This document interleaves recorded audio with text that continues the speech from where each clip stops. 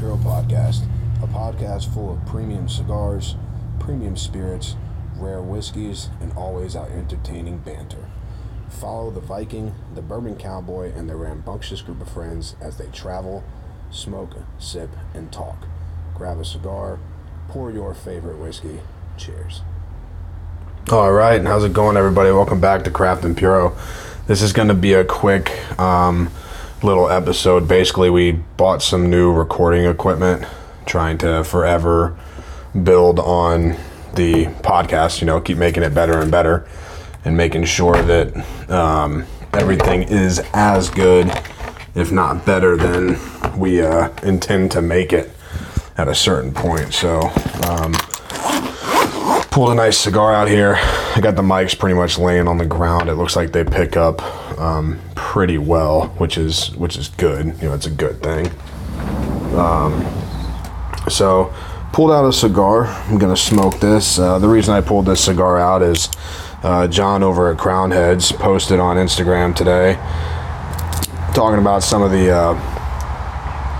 off the wall and sideways reviews, which I think are completely crazy, because this Mil Díaz is probably one of the, if not the best cigar released in 2020. And it's perfectly balanced with hints of high notes at times, soft, subtle notes at the other. But overall, it is a completely full through and through cigar. And I don't think anyone can really argue or attest to that too much. So basically gonna fire this thing up, light into that a little bit. I was trying to get some of the guys on to test this out with me. Just didn't really work out that way. So what I'm having is I am pouring 3-year straight wheat whiskey from Dry Fly Distillery. Dry Fly Distillery is out of Spokane, Washington. They are a complete grain to glass distillery. They create some very unique wheat finishes, and as well as port finish, barrel aged gins, beer barrel finished whiskeys, the Triticale, a couple of old Irish pot still designed whiskeys. So gonna fire into this Mil Díaz here. Just the flame on my lighter seems to come down a little bit. There we go. That torture up there.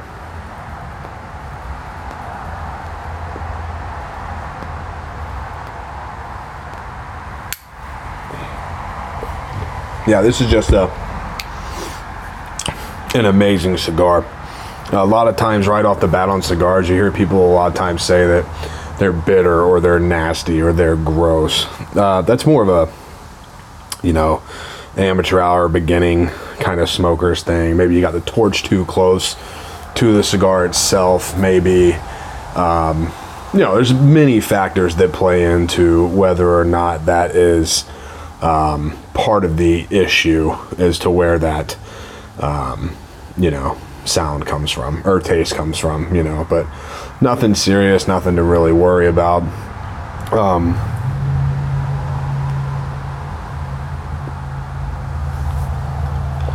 Touch this up here.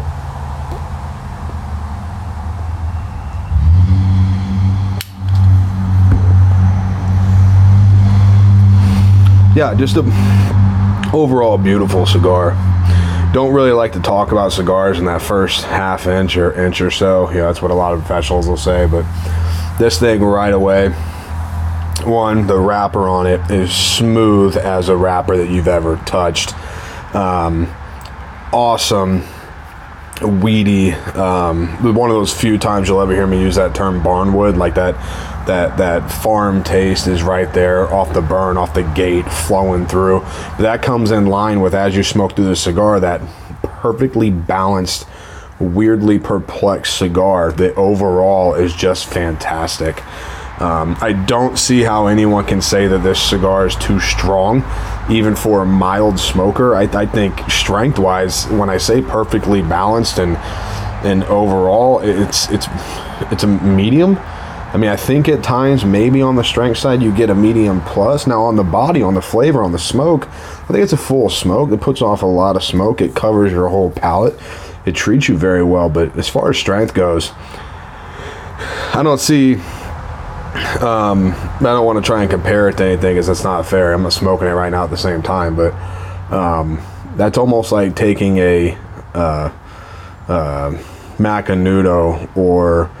even a, you know, like an Oliva O or even a G, you know, they have full smokes to them, but their strength profiles, they don't reach that element. They're not, you have people that smoked nothing but white Inspirados from Macanudo their entire life, or Romeo Julietas, Dominican side, smoking their entire life, and you hand them this Mil Diaz and flavor, yeah, they're gonna be like, holy shit, there's a lot of flavor in that. That's, man, it's got a lot of body, you know.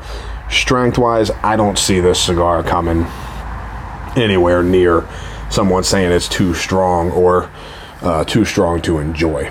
I don't see that happening at all.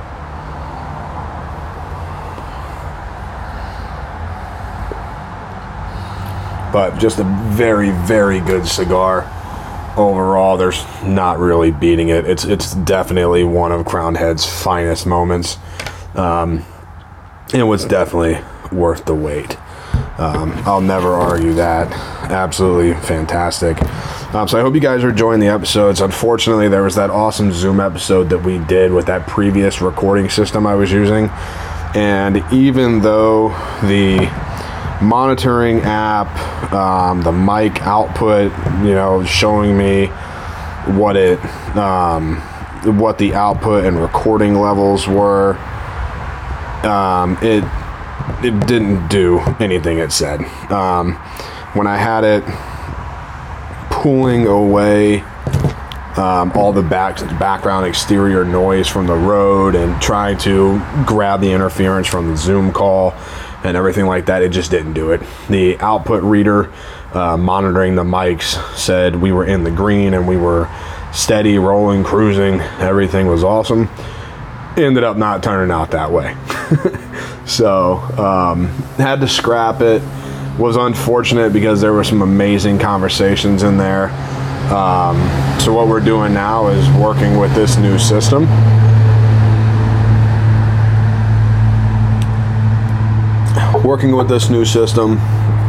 Going through my iPad and working with a system designed to work with an iPad, pick up feedback, sponsor and hold up to 6 channels, so should have better output. We know the mics are amazing. They're picking up a lot better, and just hope everything goes out. So like I said, I tried to get some of the boys on for this, but Mil Diaz, this is something that I've seen a lot of people ask, and it's always kind of funny because one thing about the cigar industry, much like the spirits industry, especially whiskey and wine, anytime a sentence or a verbiage is put onto a bottle, a label, packaging in any way, there's always those people out there that are first to decode it, the first to figure it out, the first to do the entire thing. The name Mil Diaz it's 1,000 days. That's what it means. That's the translation to Mil Diaz, 1,000 days. The reason that name was taken is that is the rough time span in which the inception of the cigar to the creation of the cigar. So you got to think that's, you know, 3.5 years of planning, about a little over 3 years of planning, maybe a little under, before the cigar was even rolled, blended, manufactured, you know, the entire thing, which is incredibly unique to put something out that is so well built. Receiving, and this is the funny thing too about the reviews on this cigar. When I go to look for them, they're not bad. It's just they're kind of contradictive. It's man, it's too strong, but damn, this thing is good. Or it's really too light. You know, I don't think I'd smoke it again, but it's a great cigar. But you can't contradict that way. I know we say it sometimes. I'm like, look, you know, not speaking of the Mil Diaz, speaking of another cigar. Like when we smoked that Whiskey Rebellion a few weeks ago from Roma Craft. That specific cigar was as spicy a cigar as I've ever had. Thoroughly enjoyed it. It was great. Those specific cigars were burning bad. They weren't working well. They weren't holding together. That cigar that day was not good. So would it be safe for me to say that the cigar was great, but I wouldn't smoke it again because of that one cigar? No way. That's ass backwards if you ask me. You can't do that. So yeah, enough on that.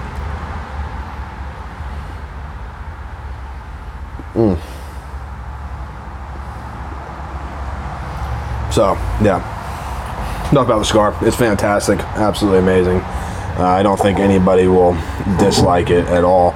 Let's do a little chat about this Dry Fly. So Dry Fly Distilling out of Spokane, Washington. Absolutely beautiful packaging. Phenomenal whiskey, especially for its young age. The depth it is. Like, it's 3 years old. And usually at 3 years, I think we start to see different factors come into play with it. Never bad. I don't think bad's ever the proper word. But sometimes I don't think the whiskey takes to itself as it should quickly enough, or put together properly in any type of way. But this stuff comes out very well, and being that it's wheat, it's coming up into the game against some of the big boys. And I think when most people hear wheated whiskey, they think Weller, which is probably fair. We're big Weller fans, so I'm not even going to pretend I'm not. They are probably the kingpin of wheated whiskey, I think is probably fair to say. But this Dry Fly coming in 90 proof, 3-year straight wheat. Very, very good on the nose. That smooth sweetness that is wheated whiskey. It doesn't have the kind of rye peppers and oakiness that Weller does that you can kind of pick up instantly, but it does have it's there. It's smooth. It's comfortable. It's delicate. It's well put together. Everything happens with it.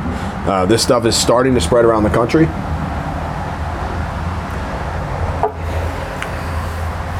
Semi kind of sort of difficult to find outside the Midwest right now, but company's been around for a while.